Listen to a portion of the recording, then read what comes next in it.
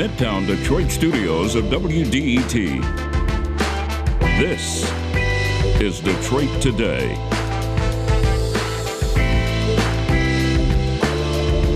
Five years after Detroit's historic bankruptcy, what is better for the city and its residents? And what's worse? We're going to spend the hour today talking about what has changed and what the city's future prospects look like. And we want to hear from you.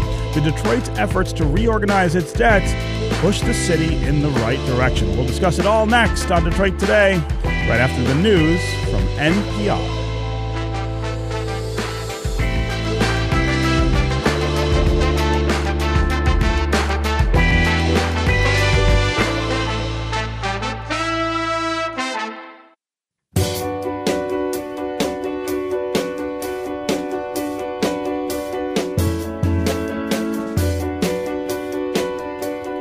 Hey everyone, it's Detroit Today on 101.9 WDET. I'm Stephen Henderson, and as always, I'm really glad you've joined. It's hard to believe it's been this long, but it's true. 5 years ago this week, Detroit exited the largest municipal bankruptcy in U.S. history. The deal that allowed the city to move on had turned about $18 billion in debt into around $12 billion.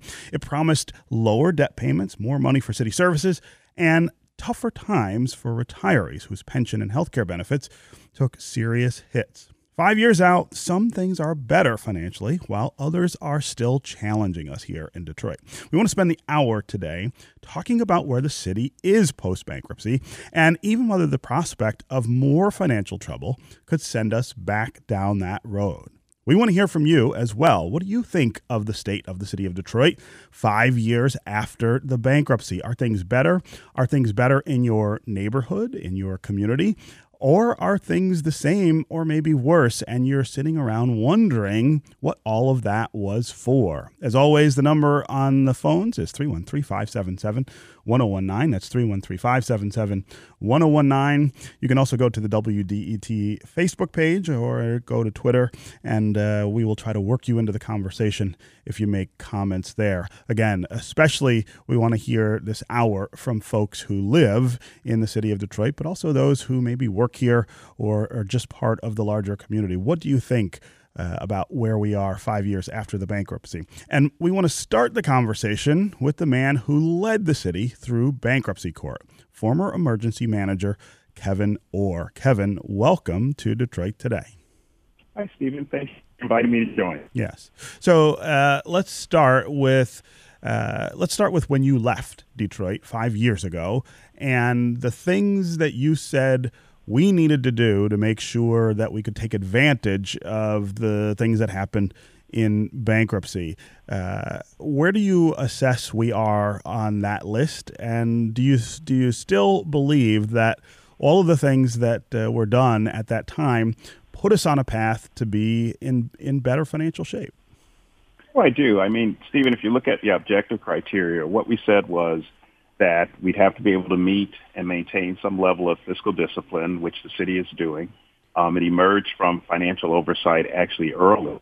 If you look at other examples, whether it was in the 70s in New York City, the Municipal Assistance Corporation, or in the 80s in Miami, or 90s here in Washington, D.C., the D.C. Control Board, it took a number of years before those cities were able to emerge from sort of fiscal oversight, either at the state or higher level. Detroit was able to do that within the first 4 years. So one, it restored the regular order back to governance in the city. Two, the financial projections that were contained within the plan were met early in terms of the forecasting and the ability of the city to have liquidity to push out services. And then number three, some of the more obvious aspects of it are displayed in the central business district, CBD. The city is going through, at least in the urban core, a renaissance and development. Obviously, as with those other examples, whether it be New York, Miami, or D.C., it takes a longer time for some of that renaissance to work its way out into the neighborhoods, which I understand is one of the ongoing discussions. To your introduction, for instance, for a lot of people, the question may be, well, when does it impact me? But as far as what the plan was designed to do, it achieved those goals, frankly, early, and is trending in the right direction. When you were here, you faced a lot of criticism for some of the decisions that you made. The bankruptcy itself was criticized by a lot of people because it didn't fix the kind of problems that we've had for many decades in Detroit that weren't related to finances. But I wonder, if you look back at the time you spent here and the things that you did, are there things that you might have done differently, knowing now, 5 years later, how everything turned out? No, not really. I mean, looking back, I might have done some of the things that I did earlier. I was very concerned upon coming into the city of restoring a sense of calm. People have forgotten the third or fourth day after my appointment was, the day of my appointment was 3 or 4 days out from the conviction of the prior mayor, Mayor Kilpatrick, who was sentenced to 28 years. So the city was on tenterhooks, if you will, at that time, and I was very much concerned that effort not be defined by any form of civil unrest or civil concern, and that did not happen. But one of the things, just by way of example, is I waited for a while until I went back to the governor, Governor Snyder, and proposed that the deal that was put before the city council for Belle Isle be reissued. I did that because I recognized that Belle Isle had a long history, had a downtown air to it. I was very sensitive to the prior discriminatory behavior that occurred, but we wanted to clean it up. The toilets weren't working. The facilities, whether it be the casino, the boathouse, the yacht club, people didn't even realize there was a golf course on the north end, a 9-hole golf course, because it was overdrawn, not to mention the bathrooms. So we wanted to go to the city that we could provide some benefit. The other thing is, from a balance sheet standpoint, it was costing the city $6 million a year to maintain Belle Isle, and it had charitably somewhere in the neighborhood of about $20-25 million in unpaid and unanticipated capital improvement necessary. So that deal not only helped clean the island up, but the state, DNR, actually took over the capital requirements, which were significant in repairing all of those facilities. And I know some people may not think of this, Belle Isle was actually an international venue to the extent that Roger Penske would have the Grand Prix every year, bringing in visitors from around the world.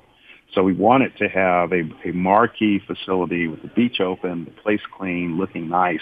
But more importantly for the residents, deleverage the balance sheet. So that obligation, that $6 million in operating fund, was available to the city, and that $20+ million in capital requirements were not going to be put back on the city's balance sheet. So looking back on it, some of the things that I delayed for a period, if you may recall, Stephen, there was a lot of criticism, in fact, on when will the emergency management process get going. There was a reason why it took a little bit of time. So no, I don't look back on any things I would have done differently. I may have done some things a lot quicker. So Belle Isle is a really good example of, I think, a tension that exists whenever you talk about the things that we've done here with bankruptcy, reorganizing debt, stabilizing finances, and you point out the upsides of having done what we did on Belle Isle to try to relieve the city of some of the capital obligations and some of the other things. But at the same time, a lot of folks who live in the city are unhappy still with the way that turns out, right? So now we have state police patrolling Belle Isle and enforcing the law in a different way than Detroit cops used to. The Grand Prix that you point out brings people from all over the world to Detroit for that race, also displaces Detroiters for what seems like a longer period of time each year as they prepare for the race and block it off and then slowly take it down.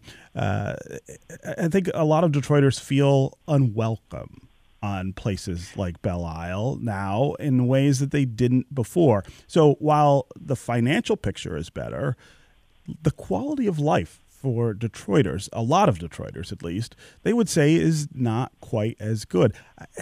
How do you address that kind of criticism of the bankruptcy process and this idea of financial austerity as a way of trying to restore financial health to a city? Right. Well, three things, Stephen. One, let's take them in reverse order. I wouldn't call it financial austerity because the alternative was a full-fledged unrestrained crisis. I mean, we had already reached a point where 45 minutes for ambulances to come. Tier 1 police calls were not being answered within an hour. What option would have been, what should have been an hour and a half, that people wouldn't have gotten that? Should Belle Isle have literally, in the boathouse, should the piers be crumbling into the water and the foundation crack so that it was now dilapidated and unusable? So you have to look at it from a standpoint of optionality and what the alternatives would have been. Number two, I am sure, then I take your comment at face value that there are Detroiters that are unhappy, but I also hear from Detroiters that are very happy.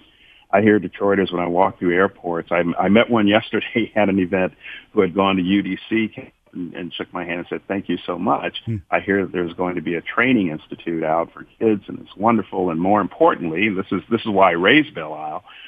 He said, I couldn't take my kids out there to teach them how to ride a bike.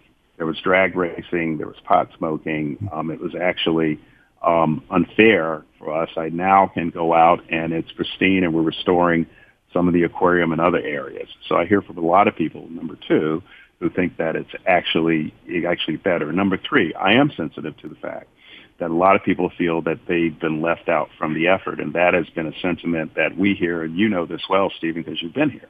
We here in D.C. now almost 25 years out from the D.C. Control Board are experiencing as we go through other parts of the city, Shaw, UDC, Siricimcorda, Florida Avenue, that are now thriving in one sense, but by the same sense, there's a huge discussion about long-term residents who've been here holding the line, feeling that economic growth, development, and progress is leaving them behind. I can go through the country. I can go to Potrero Hills in San Francisco.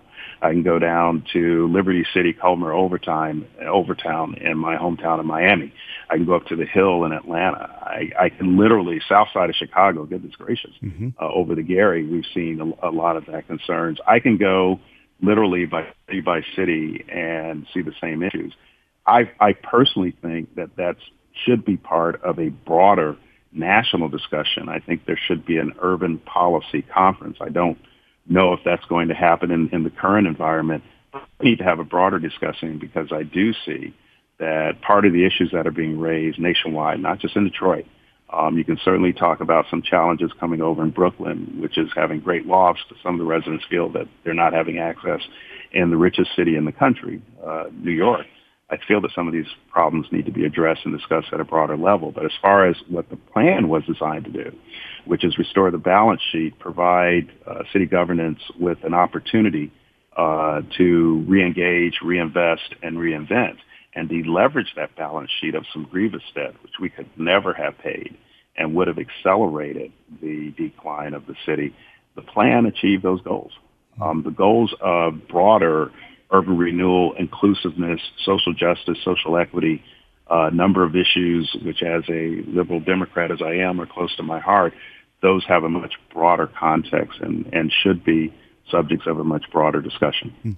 I'm talking with Kevin Orr, a partner in charge of the Jones Day Law Firm in Washington. He is the former emergency manager of Detroit, the person who led the city through the largest municipal bankruptcy in history. We're talking about the fact that this is 5 years. This week marks 5 years since we exited that bankruptcy. We're talking about what is better in the city of Detroit, what's working because of the bankruptcy and the reduction of debt, the reduction of debt payments that the city was making, and what still needs to be done. What things in the city do we still need to turn to make it a better place for the folks who live here? We want to hear from you about what you think about the bankruptcy 5 years out.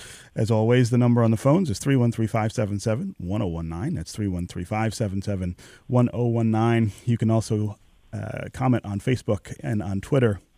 We'll try to work you into the conversation here. Let's start with Gene in Detroit. Gene, welcome to the show. Good morning, Stephen. I'd like to ask your guest what he thinks would be the effect of the $250 million bond that were proposed, should that come back and pass, and why the Financial Review Commission continues to exercise some form of oversight over the city in contravention of the grand bargain 3 years after balanced budgets.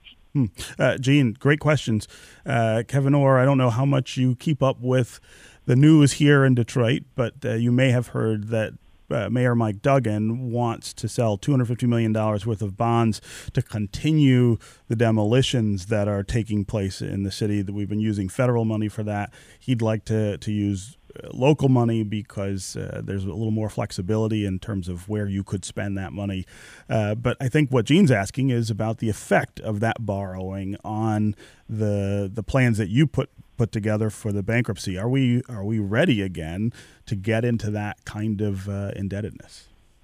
Well, I think the city council spoke to that 2 weeks ago when they said no. They engaged and they said no. And they said they had some additional questions, and no may not be a permanent no, but it might be we need to have these questions answered regarding capacity plans and what's going on. So I'm going to stay away from the politics of the issuance, but I think the process worked. And I understand, on the other hand, though, in all fairness to the administration, the desire to remove dilapidated houses and demolish them is obvious. Not only is it an eyesore, it's a public safety issue, not just crime, arson, and a bunch of other things. So the motivation is the right motivation. Whether or not the vehicle works has been spoken by the city council. They addressed it. The real driver of this, of course, is that the federal money, some of which was returning TARP money, the Troubled Assets Relief Program money that came out in 2008, has dried up. Mm-hmm. So a source of NSP, Neighborhood Stabilization, Section 108 funds that could be reprogrammed, urban development grants, things like that previously available has gone away. So there is a need for resources, and I'm going to defer to the administration and the city council to figure out if that's the right thing to do. The other thing I think Gene spoke about is really a concern, but I would say this: one of the processes that we went through in the city was looking at public safety. If you went back and looked at the CAFR, which is the Consolidated Annual Financial Report of the city, at that time we came in, about 2/3 of the city budget was really focused on public safety, police, EMT, right, and fires. And public safety was a concern and should have been addressed to national standards, which it has. One of the things we did was to hire a new police chief, which has engaged, and certainly public safety indicators have gotten better. That being said, I do try to stay informed, Stephen, even if I'm not there. There are still incidences, a shooting just last week at a convenience store. So these challenges, the plan in terms of giving the city the opportunity to have the liquidity, the breathing room, the optionality that it needed to progress forward, achieve those goals, exercising those goals in the ordinary state in today's urban environment around the nation continues to be a challenge. And there's no plan that can address conduct, stress, unemployment, educational needs, healthcare. I just came from a meeting, and Philanthropy Today, 80% of Philanthropy Today is focused at healthcare and education, which are huge drivers in most environments. So those issues are broader issues which still need to be addressed. But as far as being concerned about the need to eliminate blight and the funding for it, I see both sides of that. There is a need; it just needs to be done in the right way. But as the person who set up the sort of financial framework for the city going forward, I think I'd love to hear you talk about this idea of borrowing, which we wouldn't have been able to do, frankly, if not for the bankruptcy. And certainly right before the bankruptcy, we were at a point where we really couldn't borrow another nickel anywhere. So in one way, it's a sign of progress that we're able to go to the market and borrow money the way other cities do. But I wonder if you think the impact of that on the plan to keep the city's finances stable is the best idea. Well, here's what I think, Stephen. Two things. One, I'm going to stay out of the politics, so thank you for the invitation, but I'm going to have to decline. Okay, I got to ask the question. Hey, you're doing your job and you're good at it, so I love you to death, but I'm going to stay away from that. But number two, I am gratified that the city had the capacity to raise the issue and could have brought it out. That is progress. Whether or not it should be done, I'm 5 years out. I'm not there. I'm not an elected official. And that's a debate that the legislature and the executive needs to go through to determine what's in the best interest of the city. One of the good things about the plan is restoring the regular order. That's the regular order. And so whether or not, Washington, D.C. needs bike lanes and wants to put in a provision for affordable housing now over almost 20 years out from the D.C. Control Board, that's the regular order, and they get to make those decisions. Okay, before I let you go, I want to have you address the idea of financial downturn, which is inevitable, of course, in the economy, and whether that could derail the things that we're doing here in Detroit. Was the situation strong enough when you left that we could weather a downturn? Moody's today, for instance, came out and said that Detroit is weakest among major cities in terms of its positioning in advance of the predicted downturn that we're going to have. Is that something that we should be worried about? Could send us back down the path that led us to bankruptcy in the first place? Well, two things. One, we're now 10 years out from the financial crisis of the ages, which if people go back and look at, of course, there's financial stress and without the capacity to adjust, just like a household budget. Those that have a layoff or a job change, it hits harder. So when I saw that news report, I didn't read it in full, but I saw it briefly. I think we're all at risk of a potential downturn. They usually occur somewhere between 7 to 10 years out, and we're overdue for a re-examining investment. How deep or how far is tantamount to trying to catch a falling knife or boiling the ocean, and you really don't know. So number one, I think that's a risk. I don't know if I agree with all assessments, but certainly the city, which is still emerging. Remember, the plan had a 10-year term in terms of its forecast. We're about halfway through. So I think those risks are existential, and I think they're still to be of concern, too. The other thing I would say is all parties involved, meaning city governance, certainly the patrons of the city, employers, employees, should at some level, at least, I think it's prudent, having been involved in several financial crises. I worked at the RCC, Resolution Trust Corporation, during the savings and loan crisis. I then went on to investigate a President, Bill Clinton, when I was at the RTC in terms of Whitewater. I moved from there over to the DOJ, went through a number of crises, Bear Stearns, WAMU, Indemac, Lehman Brothers, and I was involved in the Chrysler bankruptcy as the head of one of the dealer teams. And then I came to Detroit. Financial crises are episodic. There's a certain rhythm to them. They will come and go. The real issue is there enough sobriety, both in terms of management and financial discipline, to adjust and absorb them, and a plan, a strategic plan for how you're going to emerge from them. Some of them, Chrysler, for instance, had a strategic plan, and Sergio, God rest his soul, Marchione, who restructured the company, and with a year of emerging, they had the car of the year in the Ram 1500. It's the same sort of thought. So actually in 7 lean years, 7 fat years, in the Old Testament, and the 7th is supposed to be the Jubilee year, originally.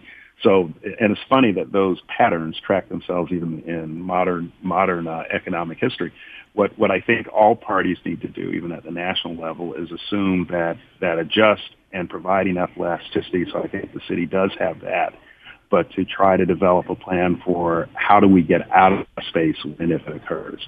If you do, you can't control the economic rhythm of nations and patterns. Financial crises have been happening since the 1632 tulip bulb crisis over in the Dutch, where tulips actually were from Turkey, but they ran up a price on them 40 times cost, and the people finally realized that, hey, we can grow more. We don't have to buy these. So financial crises have been going on for millennia. The real issue is, do you have the capacity to absorb them, which I think the city does, and two, do you have the sobriety of leadership and management to plan for them? And I hope the city certainly does, so it can emerge. Okay, Kevin Orr, partner in charge of the Jones Day Law Firm in Washington and former emergency manager here in the city of Detroit. Always great to talk with you. Thanks for being with us. Thank you so much, Stephen, for reaching out to me, and best of luck to everyone. Yeah. All right. We're going to continue our conversation next about the Detroit bankruptcy 5 years out. We're going to talk with the CFO of the city of Detroit about how the finances look up close. A little later in the show, we are going to talk with a pensioner, the woman who led the pensioners through the bankruptcy, and someone who says that the bankruptcy didn't really address the primary problems that we have here in the city of Detroit. Stay with us and stay with us on the phones, 313-577-1019. We'll be back with more Detroit Today.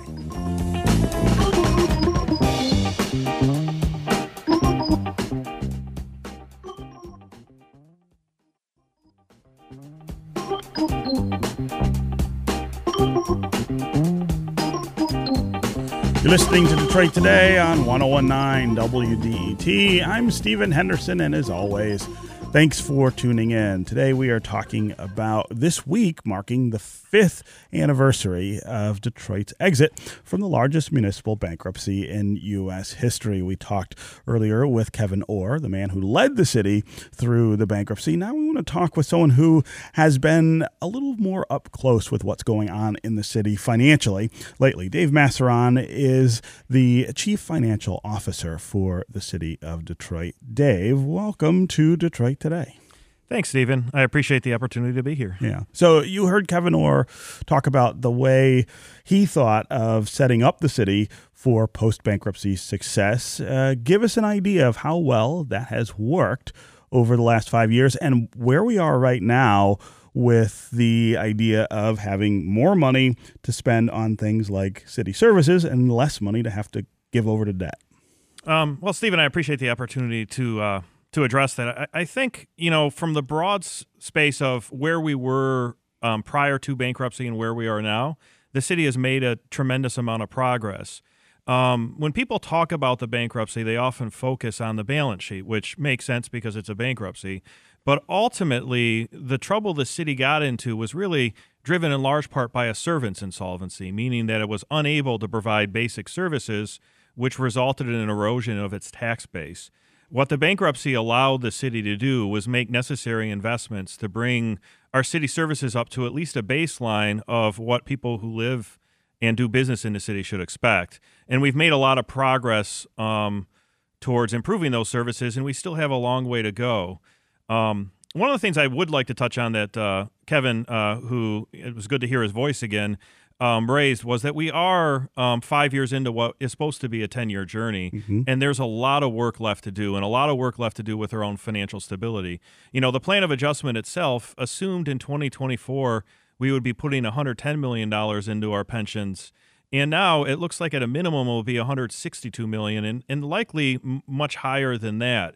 So the city itself, in this journey leading to that date in which we have to start making pension payments going forward, has had to set aside and has had to plan to set aside over $300 million of money that was supposed to be invested in city services, but rather are set aside for making sure we can meet our long-term obligations. And that has meant that we are more fiscally solvent and we are more able to withstand a future economic contraction, but it has also meant that we've had less to invest than we otherwise would have. Yeah, and that tension plays out in people's lives and the way that they experience the city. And one of the things that I hear a lot is that public safety, for instance, has not experienced the kind of investment that perhaps we would like for it to have in order for the city to feel safer for people who live here. We still lag behind lots of other cities in terms of the way that we pay police officers, for instance. We still have far too few officers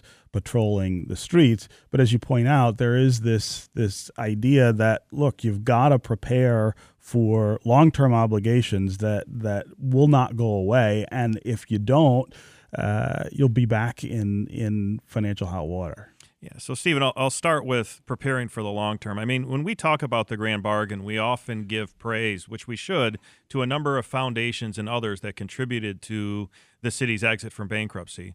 But the largest contributor to the city's exit from bankruptcy were retirees, and we can't go back to the well and ask them to do it again. So we have to keep in mind that they gave more, they sacrificed more than any other group. So part of our long-term plan needs to make sure that we can keep them where they ended up. with respect to police investments, we have reopened police contracts before they expired 2 times to give additional funding both to first-year officers and to overall pay. We've made a number of changes to increase funding and the number of positions there. One of the things that we've had to be very conscious about is the speed and pace at which we hire officers to do 2 things. One is the police department under the chief's leadership needs to reflect the city at which those police officers work. So we need to make sure that when we do our hiring, we are conscious about doing that. And that also means that the pace at which we hire hasn't been as quick as we would like. Now, part of that is compensation, but part of that is also finding a candidate pool and working to reach that candidate pool. The mayor has recently announced with the chief a massive marketing campaign in the city designed to try to get people to apply for what is a really good job that pays well and gives you an opportunity to serve your community.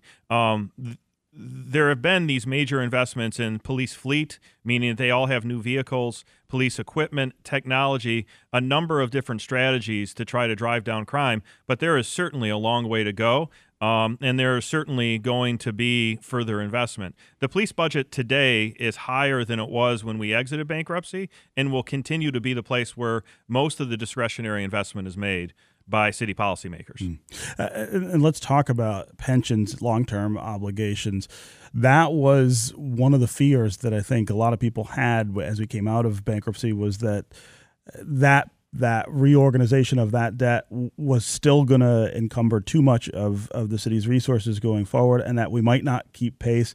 You're saying that we're in better shape than we might have imagined 5 years ago. Yeah, when we exited bankruptcy, I think that one of the things that was the biggest risk of the plan of adjustment was basically the city has a general fund pension holiday where it's not making payments today into the pension system, and then the payments basically in a plan of adjustment kind of exploded to $110 million. Immediately after bankruptcy, we discovered that the assumptions that were put into the restructuring of the pension plans were incorrect and that the number was even larger. So City Council and the mayor, in a way that is actually speaks to the tremendous fiscal responsibility policymakers have exercised in building our budgets, created a fund where they're planning on putting in $335 million to meet an obligation that is 8 years away when they initially did it. And if you think about the general idea of our policymakers across the country, there aren't many that will decide not to have an immediate gratification of an investment in order to make sure that a city has long-term financial stability. And that's something that I think we all should be proud of, that they made this investment. But that number likely over the next few years, that $335 million, will need to increase because, again, the plan of adjustment assumed we'd earn 6.75%. We didn't earn that last year. I don't think many people did. It was a tough year, up and down year, I guess, on the market. And we're going to have to continue to work on that. That is, I think, probably the biggest risk to the city going forward. And what I always say is the city is well positioned to meet the risks of the future. It is well positioned to make its long-term obligations. The question is, will the policymakers, the mayor and city council, stay aligned around the new budgeting policies that Kevin Orr left us with? I'm talking with Dave Masseron, who is the CFO of the city of Detroit. We're talking about this week marking the 5th anniversary of Detroit exiting the largest municipal bankruptcy in history. What's better? What's worse? What's the same? What are the prospects for the city going forward in terms of its finances? Will they be stable, or could we get back into financial trouble?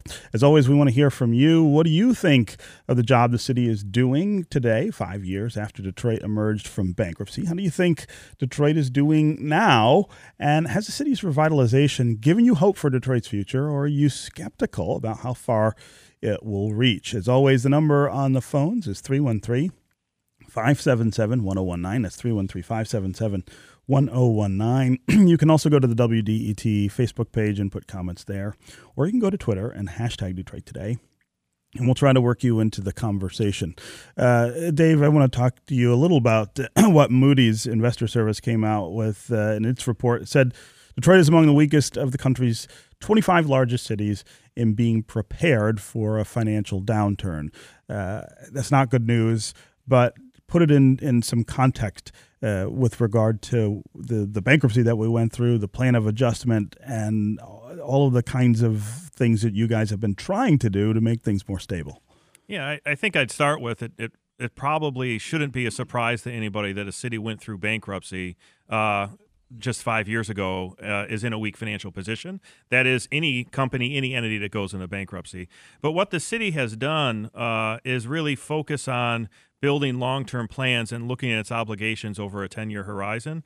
One of the things that was so gratifying to me in the position I sit is last year, this current budget year, we adopted a budget for the first time without state active oversight. And the next day, Moody's released a report that said Detroit continues its path toward financial stability. And in that budget, the city council and the mayor nearly doubled the rainy day fund to prepare for that economic recession. The city every day is making, really, it's two different types of investment the city needs to make. The first is it needs to invest in services to make this an attractive place to live so that our population is stable and growing and our tax base is therefore stable and growing. And the second is to prepare for and set aside funds and plan for the eventual economic contraction that we all know is coming. The Moody's report itself gave some good news. We obviously in a bankruptcy, we weren't able to withstand a recession. That plan has us just on the edge from becoming moderate, where right now we're in the weakest. If you took out an optional redemption we did of our debt, I know this is getting a little technical, we would have actually been into that moderate category on the overall matrix through which Moody's scored us. So from our standpoint, we're making progress and we're getting closer and closer to being in that position where we can withstand an economic contraction. And at the same time, one of the things that speaks to the city's financial health is the ability to go back to the market and borrow. This proposal to borrow $250 million or self $250 million worth of bonds to continue demolition, even though it's politically controversial and there's a lot of questions that City Council and others have about the plan itself, the fact that we're able to do it is testament to the idea that we're headed back to some normalcy, right? Yeah. Almost every city in America, every government in America funds its long-term capital through debt, just as nearly everybody who buys a house funds the purchase of that house through debt. You don't pay all up front. And the city went to the market in December of last year, and that transaction was what's called oversubscribed, which means we had more investors wanting to buy our debt than we had debt to sell. And that suggests that, at least on Wall Street and in the investor community, people have confidence in our ability to weather a storm and to be fiscally sustainable for the long-term period. Yeah. So looking at the next 5 years, the last 5 years of the plan of adjustment, what are the sort of key markers that you have in your mind about things we've got to make sure happen so that 2024 comes and we're not talking about extreme financial measures again? The city has to continue down the path of doing 10-year projections and setting aside for its long-term obligations. The city needs to continue to make investments in its workforce, in its transportation services, and other services to make the city a place where opportunity is available for its population. At the end of the day, we need to provide opportunity to the residents of the city so that they can improve their lives, their earning potential, which ends up improving our tax base. And the third thing really is the policymakers need to stay aligned around thinking long-term and investing in a way that's smart and provides more efficient services. If we're able to do all of those things, I think 2024 comes and we'll be in a position to meet that pension and debt obligation that spikes in those years. Okay. Dave Masseron, CFO of the City of Detroit.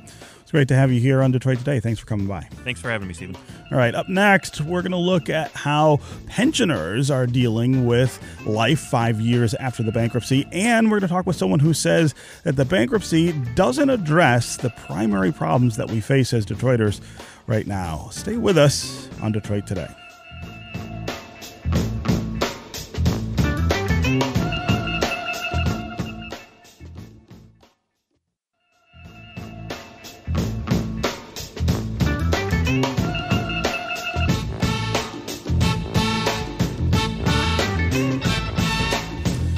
You're listening to Detroit Today on 101.9 WDET. I'm Stephen Henderson, and as always, thanks for tuning in. We're talking this hour about the 5th anniversary of Detroit's exit from the largest municipal bankruptcy in history, and we want to hear from you. What do you think of the state of the city right now? Let's talk about city services, what they look like for you. What do you think about opportunity in the city of Detroit? Is that different because of the bankruptcy? Is it better or is it worse? As always, the number on the phones here is 313-577-1019. That's 313-577-1019. You can also go to the WDET Facebook page and put comments there, or go to Twitter and hashtag Detroit Today, and we'll try to include you in the conversation. And we want to welcome two more voices to this conversation as well. Shirley Lightsey is the former president of the Detroit Retired City Employees Association. She led the pensioners through the bankruptcy. Shirley, welcome to Detroit Today. Thank you. Yeah. Nice being here. Mm-hmm. Also with us is Peter Hammer. He's a professor of law and director of the Damon J. Keith Center for Civil Rights at Wayne State University Law School. Peter wrote what would be best described, I think, as a treatise near the end of the bankruptcy about all of the things that he thought could be addressed to improve the lives of Detroiters and attack some of our core problems that weren't part of the bankruptcy discussions. Peter, welcome to Detroit Today. Happy to be here, Stephen. Yeah. Shirley, I'm going to start with you, and I want you to give us just a thumbnail of how you think things are going for pensioners now, given the sacrifices that you decided to make to help the city exit bankruptcy 5 years ago. Well, for those who had low pensions because of age and lower salaries and pension dates, it probably caused a lot of turmoil in their lives.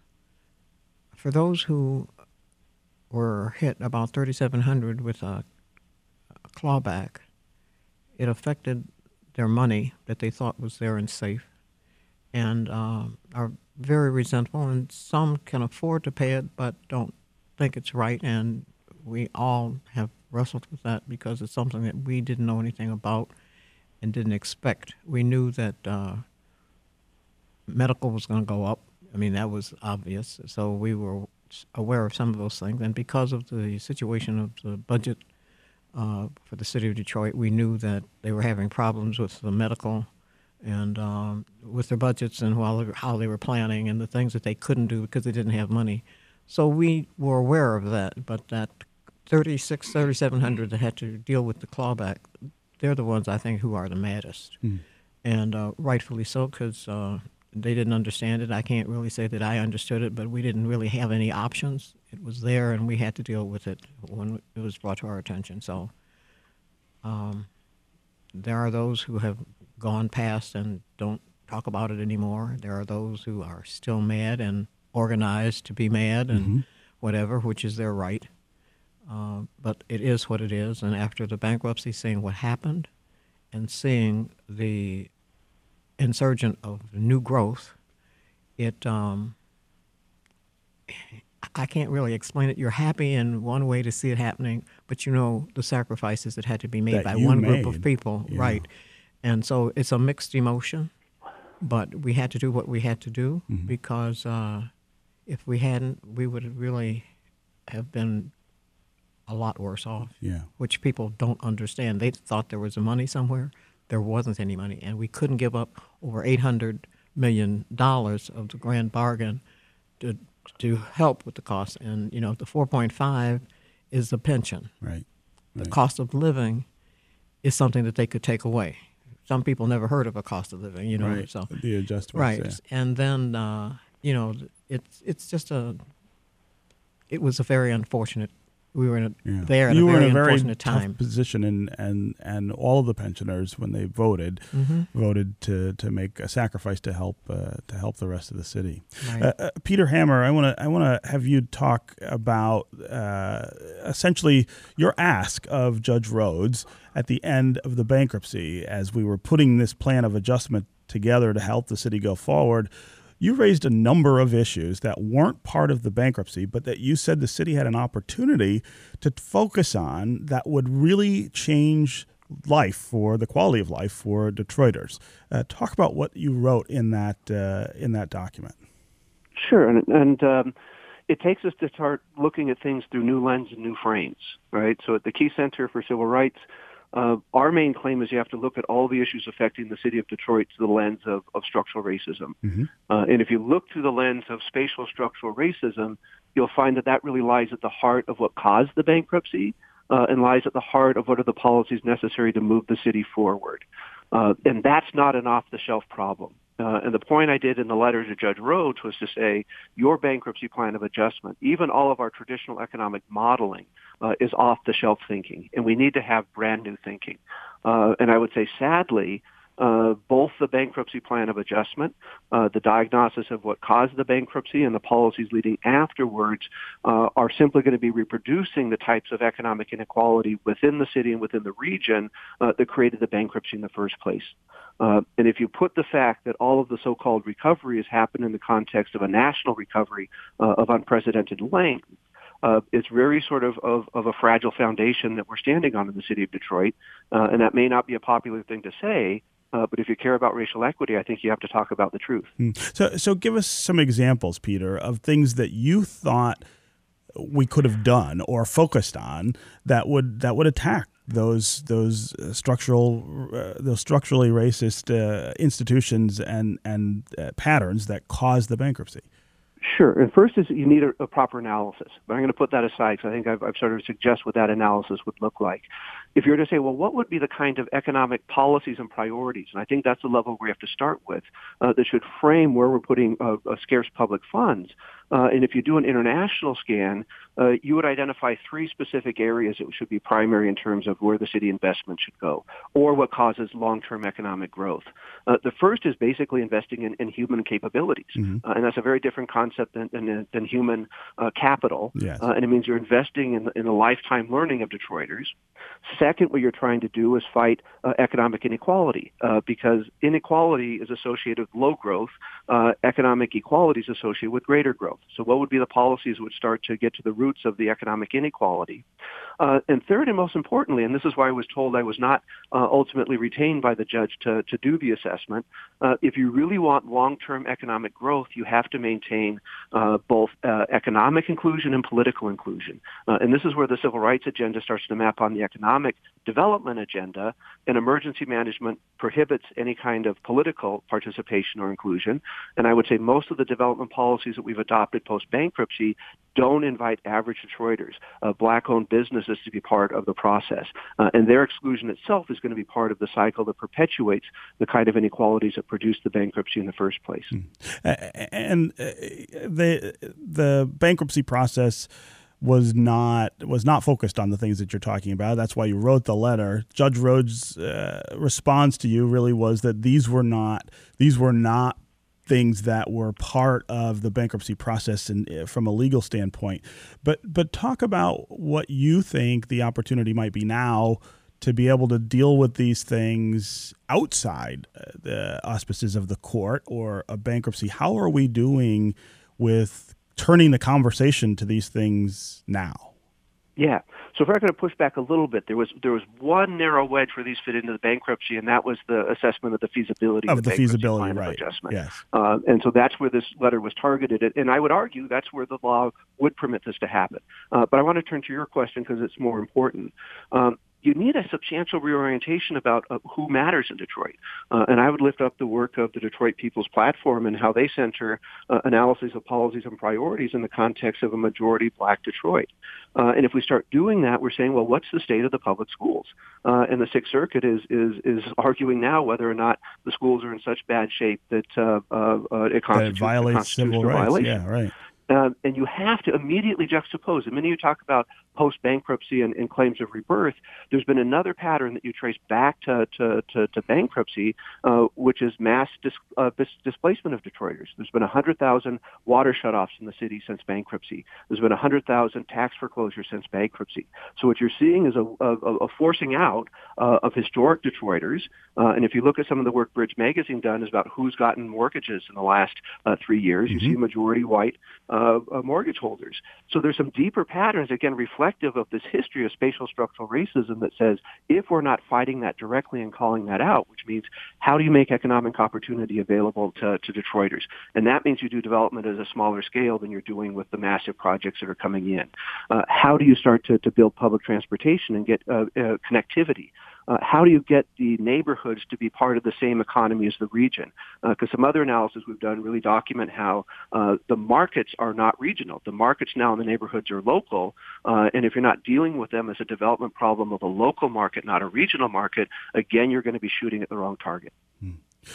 Shirley Lightsey, we've got about a minute left. I want to give you the last word about bankruptcy and what it achieved, and again, this idea of the effect on the people who served the city through their work for so many years, the sacrifice that you guys made. Well, it's difficult for me to say because I'm not involved in it as I was before and 5 years ago. But everything that Peter just said, he hits the nail on the head every time. And I've watched neighborhoods that were in decline all of a sudden revitalized, and just when he said non-minorities buying up the property. Okay, you can now go down West Chicago and see a mixed group of people walking up and down the street with their children and their dogs. And it's just disheartening because the school system, he's right, the school system is just totally out of whack.